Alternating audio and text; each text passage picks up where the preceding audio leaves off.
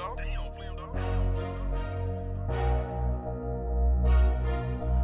Nah, I hear you.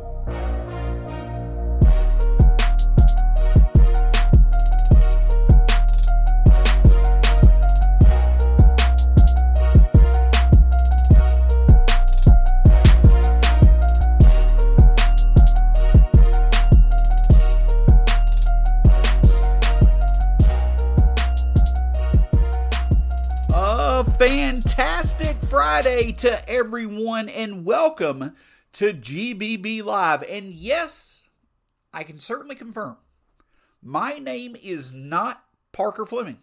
My name is Sean Coleman, and it is a pleasure to be with you here on this edition of GBB Live. This isn't a GBB Live bonus episode. The great Parker Fleming, and deservedly so, is getting a week off, and so I am gladly filling in. Glad to be back in the saddle when it comes to podcasting about all of our beloved Memphis Grizzlies. Of course, my name is Sean Coleman. You can find me at StatsSAC on Twitter, wherever you are and wherever you are listening. Hope that you are having a fantastic Friday and start to your weekend. Of course, as a part of the GBB Live podcast network, you can find GBB Live, the Starting Five podcast, the Grizzly Bear Bets podcast, the Core 4 podcast, and the Grizz Next Gen and the Next Gen podcast, all at grizzlybearblues.com. Anywhere that you'd like to listen to podcasts for free, at SBN Grizzlies across all forms of social media, free on all podcast platforms. Wherever you choose to listen, that's where we'll be for free. Just hit that subscribe button, and I'm telling you this, you're going to get content nearly every single day. That's the great feature about the GBB Live or the GBB Podcast Network. Just make sure you hit that subscribe button. Again, it's great to be back in the saddle talking about Grizzlies basketball, even though it's not the best of times for the Grizzlies, right? It's not the best of times. And it's crazy how much things can change in a week. Let's rewind the clock back a week ago, right? The Grizzlies a week ago, last Friday at this time, a lot of excitement in the air, 11 straight wins.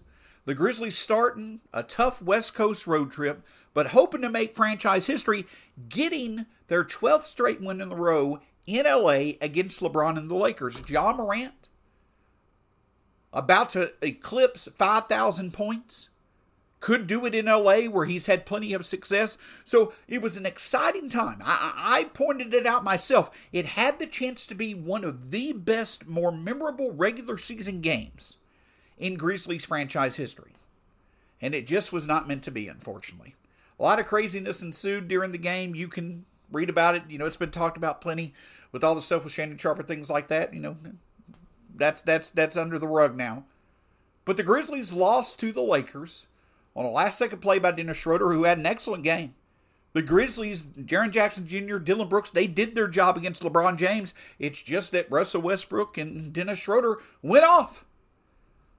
But the big storyline, of course, was the Grizzlies did not hit their free throws, and they lost by 2. So, hey, we're thinking, last Saturday, we're thinking, hey, it happens. Disappointing loss. Sad to see we didn't get the franchise record. Let's bounce back. But unfortunately, the Grizzlies haven't bounced back since. A week later, the Grizzlies have now dropped 4 games in a row. And if it seems like that the sky is falling a bit, it's because we haven't experienced this in a while. The last time the Grizzlies lost 4 straight games was February 2nd and through the 8th of 2001. That's correct. The last time that the Grizzlies lost 4 straight games, Desmond Bane hadn't even played half an NBA season. Ja Morant was in his 2nd NBA season. Crazy to think it's been that long. And that's a compliment to the Grizzlies with how consistent they've been, right?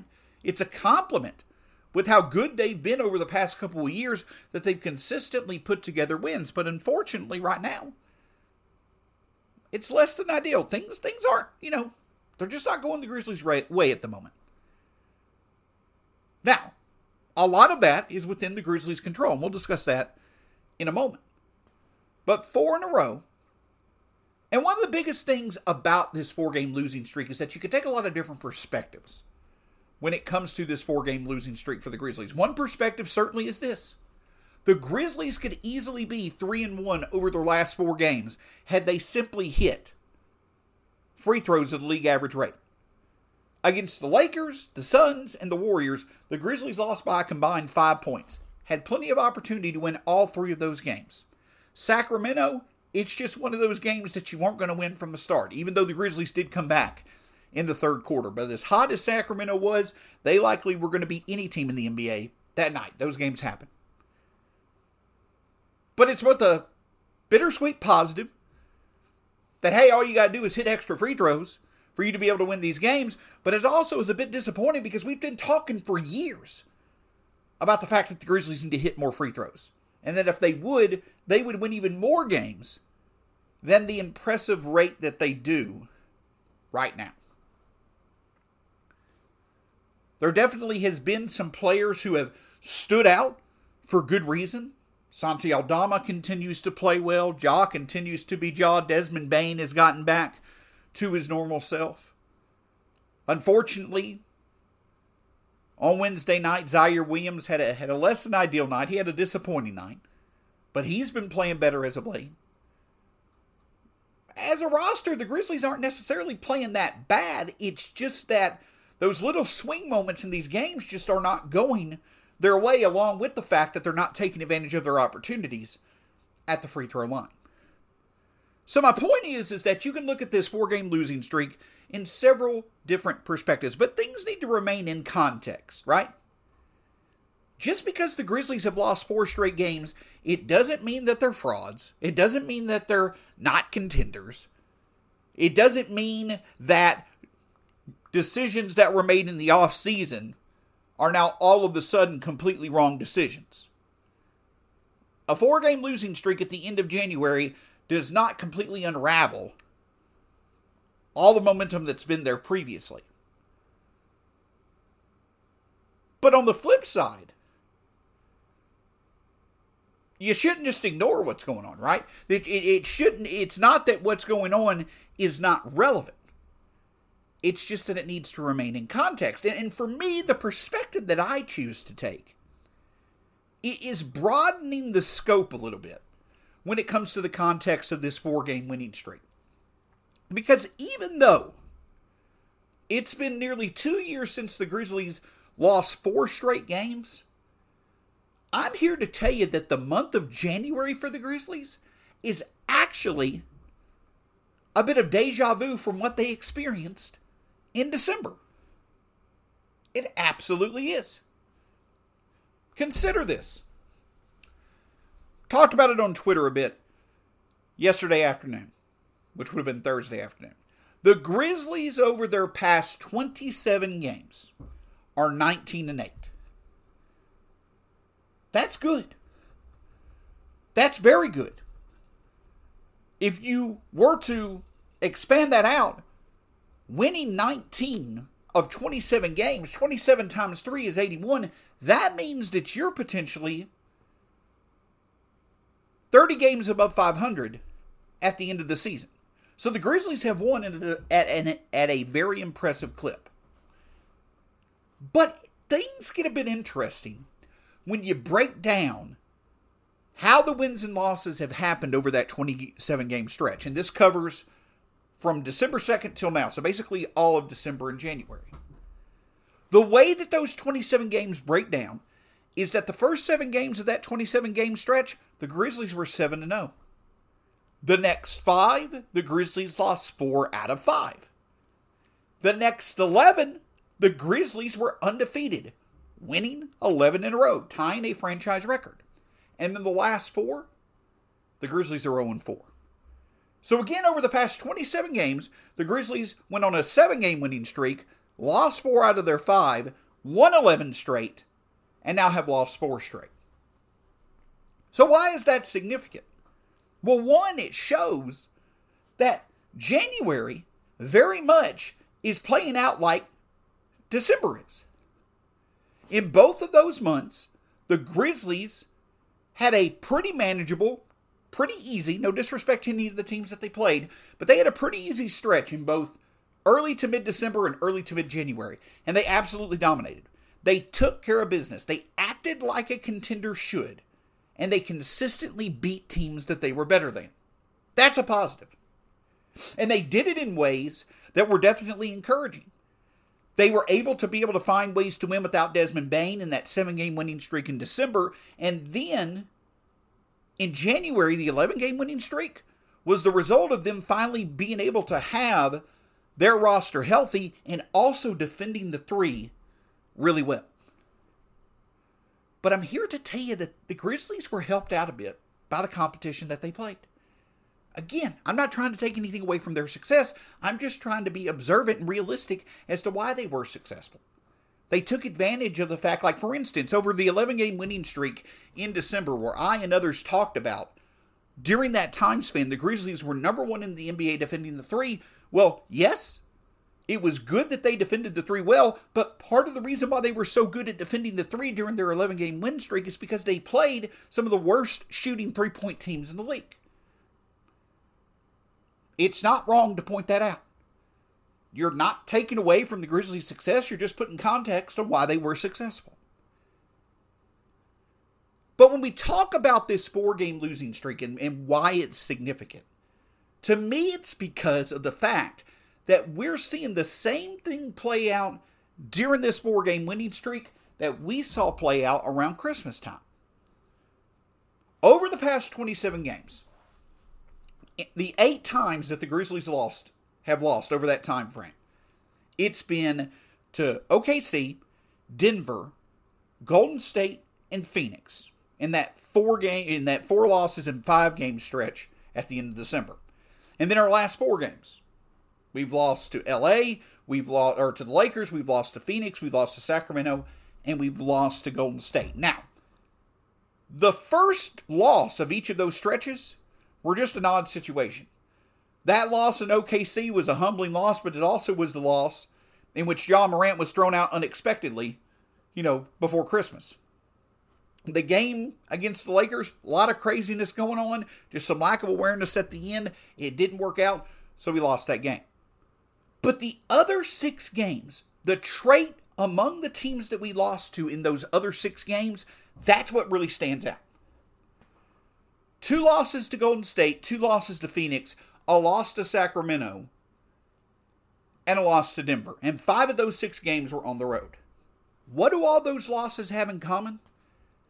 Those are 4 of the 8 teams that are the top 8 in three-point percentage in the NBA. That's why it's significant. And when we break down where the Grizzlies are struggling, where they must improve before the playoffs to really go where they want to go, to really be a true contender, they have to improve their free throw shooting and they have to improve their three-point production. Not only shooting the three, but also their three-point defense. I've talked about it before. The Grizzlies remain one of the 5 worst teams defending the three in road games in the NBA. But here's where you take it an extra step. Is that sure, most teams are going to struggle against one of the better three-point shooting teams in the league. But if the Grizzlies are going to consistently struggle, for instance, over, the past few games as competition's gotten better, they've let the Cavaliers shoot better than 40%. The Suns shot well from 3. Sacramento was unbelievable from 3. Golden State shot well from 3. If the Grizzlies are going to let these better teams shoot well from 3, well, then the Grizzlies are going to have to find a way to overcome that three-point differential. And they have a couple of avenues that they can do it. One of the ways they excel at, especially with Steven Adams being on the court, hopefully the big fella will heal soon and we'll be able to see it again. But if the Grizzlies are going to struggle shooting the 3 and defending the 3, they have avenues they can take to still overcome that to win games. And one they're excellent at, which is offensive rebounds and extra possessions. But the other one is what really stands out in these losses, and that's the free throw shooting. Now, I'm maybe stating the obvious here. I'm not revealing anything that anybody doesn't already know. We talked for years about how the Achilles heel of this roster and potential fatal flaw. It points to two areas: free throw shooting and three-point production. That hasn't changed. But a couple of perspectives about that I think are relevant to discuss because against these quality three-point shooting teams, if the Grizzlies are going to struggle stopping them, but they're also going to struggle shooting free throws, the Grizzlies are just in a bad spot. That's where their two clear weaknesses, unfortunately, are a cause and effect situation. The cause is that because they struggle defending the three, they're going to have to make up that differential elsewhere. And one of the easiest ways to do that is the free throws. So the effect is putting more value, putting more, more importance on them hitting free throws. And unfortunately, a lot of times they just don't do it. So if we know that the Grizzlies struggle shooting the three, or defending the three, and we know the Grizzlies struggle shooting free throws, the problem that we're seeing them run into right now, for 2 straight months, is when they face a good three-point shooting team, their struggles from the free throw line, plus their ability to defend the three, they're intertwined. They impact each other. The Grizzlies don't have the capability of overcoming one or both of them separately because they're connected. With the other team shooting the three well, the Grizzlies are going to have to find a way to be able to keep up if they're not shooting the three well. And if the free throws aren't falling, it's hard to be able to win against a quality three-point shooting team. So that's what stands out from this 4-game losing streak. It's not that it can't be overcome. The Grizzlies are going to be fine. It's not like they're, not contenders. They can overcome these weaknesses. The Grizzlies do have the Grizzlies, if they stay put at the trade deadline, I'm telling you right now, they have the roster, especially because of their defensive potential. They have a roster that can win a championship. But the takeaway from this 4-game losing streak and the fact that we saw what we're seeing now back in December, we've seen 2 straight months of the same thing play out. When the Grizzlies play quality three-point shooting teams, their 2 clear weaknesses basically become multiplied because they intertwine. And it's just a very, very hard obstacle for the Grizzlies to overcome. And the reason I also mention that is because without a doubt, the people who are watching this the closest, the people who are taking the much from this, the people that are breaking this down more than anybody that covers the team is the front office. They've seen this happen 2 months in a row. It's not been crystal clear. This is the most clear it's been, in my opinion, as to what this team needs to do to take itself to the next level. I think they're a true contender this year, but to truly be one of the clear-cut top 3 or 5 contenders in the NBA, the Grizzlies know exactly what they need to do to get to that point. Improve your three-point shoot, improve your three-point production, improve your free throw shooting. This franchise recognizes that. Now, they made moves in the summer in getting some young talent that right now may not be impacting their ability to get better in those areas, but they hope that that young depth eventually does make them better in those areas.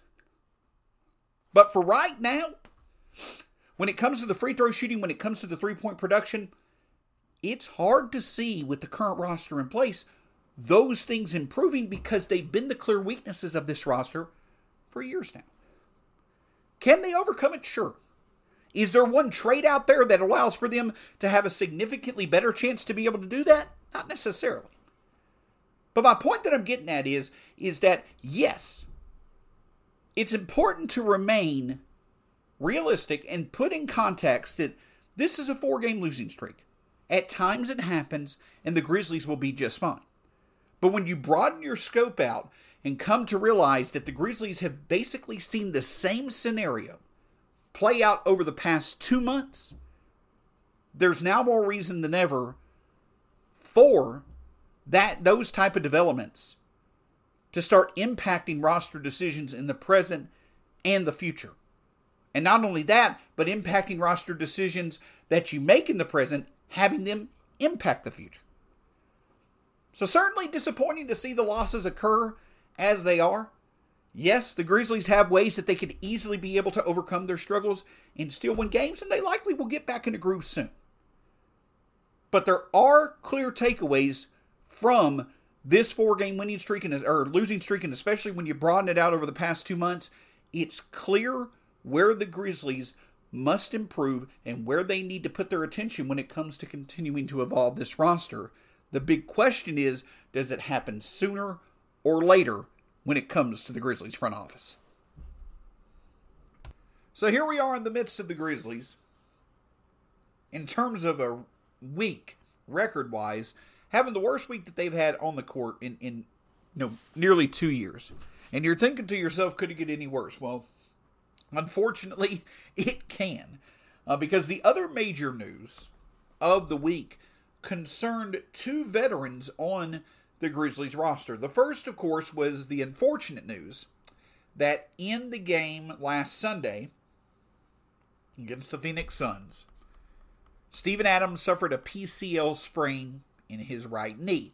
And because of that, he's now out for the next 3 to 5 weeks. The Grizzlies, experiencing their first game with Adams being out likely for the next month, they experienced their first game without him on Wednesday night against Golden State. And his impact was certainly felt, right? Now, they were without him against Sacramento last Monday as well. But when I'm talking about them knowing that they're going to be without him for a month, they played their first game with that knowledge against Golden State. In the last 2 games that the Grizzlies have played without Steven Adams, it's impacted them when it comes to the boards. I'm here to tell you, the loss of Steven Adams is massive. It absolutely is.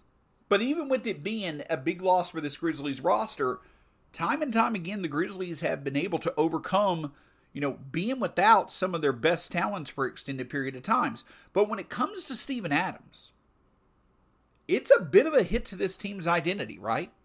As I mentioned, during the regular season, a big source of success for this Grizzlies roster is being able to out-rebound and get more possessions than their opponents. That's a lot of times how they're able to overcome not being as productive from 3 as the team that they're facing. Well, now that unfortunately is not as reliable of an option as it once was. So there actually could be a bit of at the very least, opportunity from Steven Adams' injury that I think is definitely relevant, that I think is definitely worth observing. The fact is that without their main source of offensive rebounding, without a player who clearly impacts the Grizzlies' ability, their go-to ability of winning games because they have more possessions than their opposition, that's going to force this team to have to become more reliable on taking advantage of the possessions that they have. That's what stands out about the loss of Steven Adams, is that with the Grizzlies losing their main source, that allows for them to have significantly more possessions in most games than their opponents. Without that advantage now, with Steven Adams injured, that actually makes each possession the Grizzlies have more valuable because they have less of them. And for that reason, it becomes even more critical that the Grizzlies find the best shot possible as often as they can. So with more importance needed on shot selection, more importance needed on playing effective half-court offense, more importance needed on finding good shots from 3, that could allow for this team to improve in an area that it needs to, which is shot selection and half-court offense. Now, much easier said than done. And don't get me wrong, the Grizzlies don't want to have to get better in those areas as a result of them losing Steven Adams. But it's kind of, the writing's kind of on the wall that they've got to be able to do that. If this team wants to continue winning at the pace that they're winning without Adams, they've got to find ways to get the most value out of a smaller amount of possessions. And that's getting better at shot selection, that's getting better at passing, taking care of the basketball, and the half-court offense. So make no mistake about it. it's not a good thing that Steven Adams is missing games. But there could be a bright side to this, in that if the Grizzlies, because they're now more forced to have to play good half-court offense, to have to be more consistent at finding the best shot possible, if the Grizzlies can get more consistent in that area, once Steven Adams comes back, they can be in a better place moving forward than they were when he was healthy before his injury. Again, this is wishful thinking, perhaps. But there's no better time than now. With the fact that each possession now becomes more valuable than the Grizzlies, there's no better time than now for them to make the adjustments that they need to make to become more consistent at half-court offense, at being able to find the right shot, taking care of the basketball, and so on. But of course, Steven Adams was not the only veteran on the Grizzlies roster who made some news off the court this week, as Danny Green, longtime NBA veteran wing who the Grizzlies acquired with the draft pick that led to David Roddy. The Grizzlies acquired Danny Green and what eventually became David Roddy for DeAnthony Melton from the 76ers over the summer. It was announced earlier this week that Danny Green will make his season debut February 1st against the Trailblazers. And of course, with this announcement, it brings some excitement for the Grizzlies to be able to see what they potentially could have in Green. And make no mistake about it, if Green can come back and be anywhere close to what he's been at times for championship teams, he can be a significant addition to this Grizzlies roster. Because his three-point shooting, his intelligence, his IQ as a defender, even if he doesn't have the same physical tools that he did in the past, playing within a team concept defensively, Danny Green, especially with the fact that he's only going to be asked to fill like the 9th or 10th role in the rotation, he could add value instantly if he's fully healthy. There's no doubt about that. And with his shooting ability, and the fact that unfortunately that John Konchar just has not been able to have the consistent shooting stroke the Grizzlies had hoped he would have this year, Danny Green could become that needed infusion of shooting that DeAnthony Melton obviously added at times when he was coming off the Grizzlies bench. I'm not saying that Danny Green's going to be as good as DeAnthony Melton, but in the shooting aspect of things, Danny Green certainly has the potential to add value when it comes to him being a shooter. But this development also is relevant with the fact that we are now 2 weeks away from the NBA trade deadline, and I'll be completely honest with you. I think that the Grizzlies have more incentive, more reason now than they've had since 2020 when they made their last deadline move. They have more logic supporting them going after some type of relevant upgrade to their roster this year than they've had before. And if the Grizzlies go make that relevant addition, it likely would involve Danny Green and his expiring contract as a way to get that deal done. So the reason why Danny Green coming back and being healthy and being in the rotation, the reason why that's significant is because we now kind of get a baseline of how much sense it makes for the Grizzlies to make a move. Because I could tell you this real quickly. If you were to look at the Grizzlies potentially trying to make a move for a Kyle Kuzma or a Gary Trent Jr., two players who are clearly going to be rentals before you're going to have to shell out $25 or so million a year to retain them, I'm here to tell you right now, the Grizzlies likely don't see the value in trading what they would have to trade with Green just to get an upgrade for a few months that eventually may walk in the summer. So when we're using what Danny Green could offer as the baseline of comparing him being available to any potential upgrade in trades, I'm here to tell you right now, the Grizzlies probably are not going to find many opportunities for pure rentals that are going to make them pay the price to go from what they could have in Green to whatever rental they potentially can go after. So in terms of Gary Trent Jr., in terms of Kyle Kuzma and others, may not necessarily make that much sense to go after that type of player who's a rental. But there is the potential to where if the Grizzlies could go get, at least in my mind, go get a talent that does have some good shooting ability,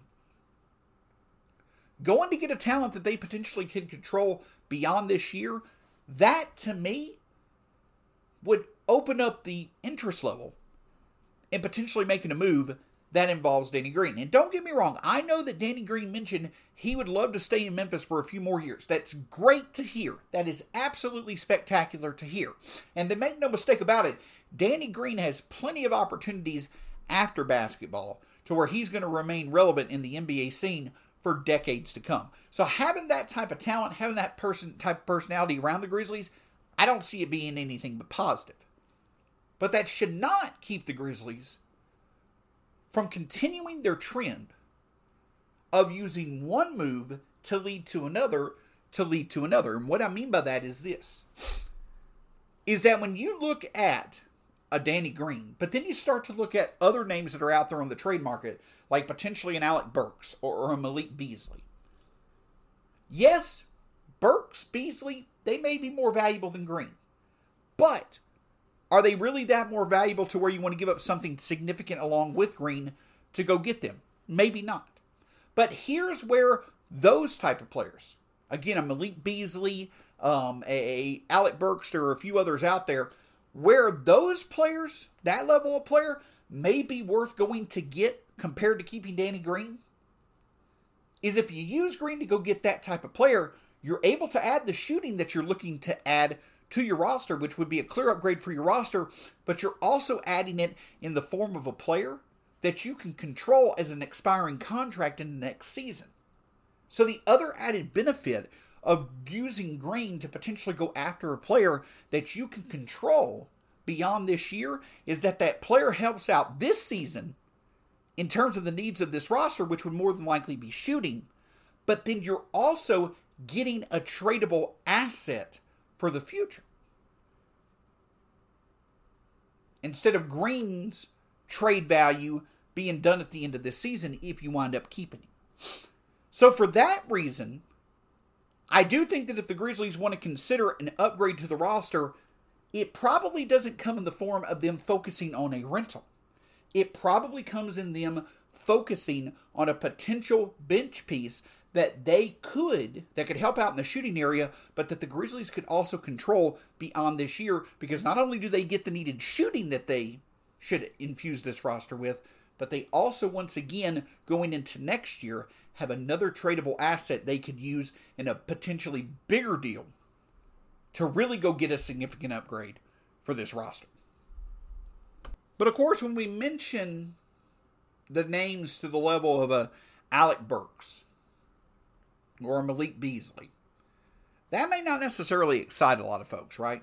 That's not the significant contender, that's not the type of trade that moves the needle, I guess you could say, when it comes to the Grizzlies' contention odds. And that's fair. I can certainly understand that. That type of move, to one degree, is for an OG Anunoby. To another degree, is a Pascal Siakam, if those type of players were to be on the market. But I'm here to tell you right now, for the Grizzlies to go after that level of player, especially when you're going to see the price driven up because of how many teams will be interested in those players, it just does not in any way, shape, or form align with how the Grizzlies have operated under their front office over the past several years.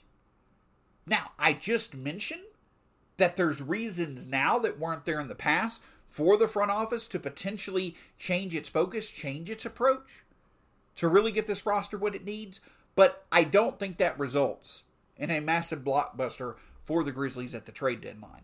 Just to give you an example of what you potentially would have to pay to just get into the conversation of an OG Anunoby. You would have to obviously give up Green. You would have to give up one of Zaire or Santi Aldama. You would then have to probably give up the Golden State 24 first. And then either potentially one of the Grizzlies first over the next few years or Jake LaRavia. So again, we're looking at a package of Danny Green, Zaire Williams or Santi Aldama, the Golden State first, and then either Jake LaRavia or another first. to potentially get into the conversation for OG Anunoby, at least right now. That price could go down as we get closer to the trade deadline. But you would be trading a lot of assets to just have one full season, though you'd have multiple playoff runs with OG Anunoby, to just have one full season of OG Anunoby. And I just don't see the Grizzlies making that type of move in season. I won't even get into what potential package you'll have to put together to start the talks on Pascal Siakam, because again, that type of move for a Pascal Siakam would lead to a significant roster change that we know the Grizzlies have been against doing over the past several years. But when we talk about these trades, part of the fun is obviously looking at what names make sense, but the other part of it is, what's it going to cost to get them? And I can tell you this, with Zaire Williams, so again, I know he struggled against Golden State. With Zaire Williams improving his play as of late, with Santi Aldama being great in his role all season long, the better that those two players play, it doesn't mean that the more attractive they could become in a trade package to go get a clear, significant upgrade for the roster. The better those two players play, the more unlikely it is that they're traded. And so if the Grizzlies are not going to really see a reason to give up a Santi Aldama or a Zaire Williams, they're likely not going to be in the conversation for any real big type of move at the trade deadline. And so when we talk about then an Alec Burks or, a Malik Beasley, I can tell you this. The Grizzlies' first round pick this season, if they could use that as a way to go get a player that clearly would be in the top 7 or 8 of this team, 20 minutes a night, and would clearly add value in the playoffs, going to get that type of player is probably going to be more valuable than holding on to another late round to another late first round pick. Though we know how much this front office loves their late first round picks. So I do think that the Grizzlies could certainly talk about a deal that would include what likely will be a late first once again in 2023.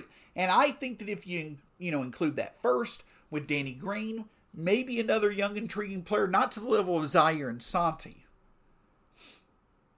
but if you put together a first plus Danny Green plus, quote unquote intriguing talent, that potentially could get you into the conversation for a Malik Beasley. I think Alec Burks is one of those situations where you see him last until the very end of the trade deadline, and at that point, Detroit will take whatever they can get to both get off his contract for next year, plus also get an asset for the future. So it makes sense for the Grizzlies to wait out any potential move that they would make. But don't get me wrong, there are clearly players out there who could really help out this team. If you look at a criteria that could make sense for the Grizzlies to go after to improve this team, looking at how many players in the NBA this year have hit 50 free throws, 50 threes, are shooting 40% from 3, plus 80% from the line. There are many notable names of that group of 14 that could make sense for the Grizzlies to go after in a trade. Alec Burks, Bojan Bogdanovic. Probably more unlikely is a Buddy Hield. But then there's another name that's really, really intriguing if he truly was on the market, though I don't think that he is. And that's Patrick Williams. And that leads to another fun potential conversation, right? And what I mean by that is that another move that we could see the Grizzlies make is them potentially going to get a young player that has not really worked out where he has been, that they could bring into the fold that potentially could make a difference, that the Grizzlies could control for multiple years. Now, we've seen them go get these type of former lottery picks to come into Memphis to hopefully work out. We've seen them do it with Josh Jackson. We've seen them do it with Justice Winslow. We've seen them do it with Jarrett Culver. None of those worked out. It's understandable. And it made more sense for the Grizzlies to do that in the past as they were trying to, build up their roster than it is for them to go after some type of reclamation project now when they're trying to contend for a title. But Patrick Williams is a player that both could blossom more in Memphis than he has in Chicago, but also help out. I don't think that Chicago's going to trade him. But if we're talking about alternatives to an OG Anunoby or a Pascal Siakam, yes, there are going to be plenty of teams that would be interested in Patrick Williams, but not many teams have the development track that the Grizzlies do. So if they could get Patrick Williams at a reasonable price, that may be a move worth making. Though again, I don't think that it's likely. If you're looking at a potential trade for an Alec Burks, you may trade Danny Green in a few seconds. Again, if you're looking for a Malik Beasley, it may be Danny Green, money filler, late first. And then, of course, one that's out there that also potentially makes sense. It fits the mold as a contract that the Grizzlies would be able to control actually for 2 more years. And it's a type of player that both makes the defense better and also can hit down shots. And that, of course, is Alex Caruso. Now, he's not the combo forward type ad that probably makes the most sense for this roster to target. Especially with the fact that Ja and Dez are going to, they're going to be playing many, many minutes in the most important games. But Alex Caruso, with the quality that he offers on both ends of the court, he definitely could be a target for this Grizzlies team as well if the Bulls were to make him available.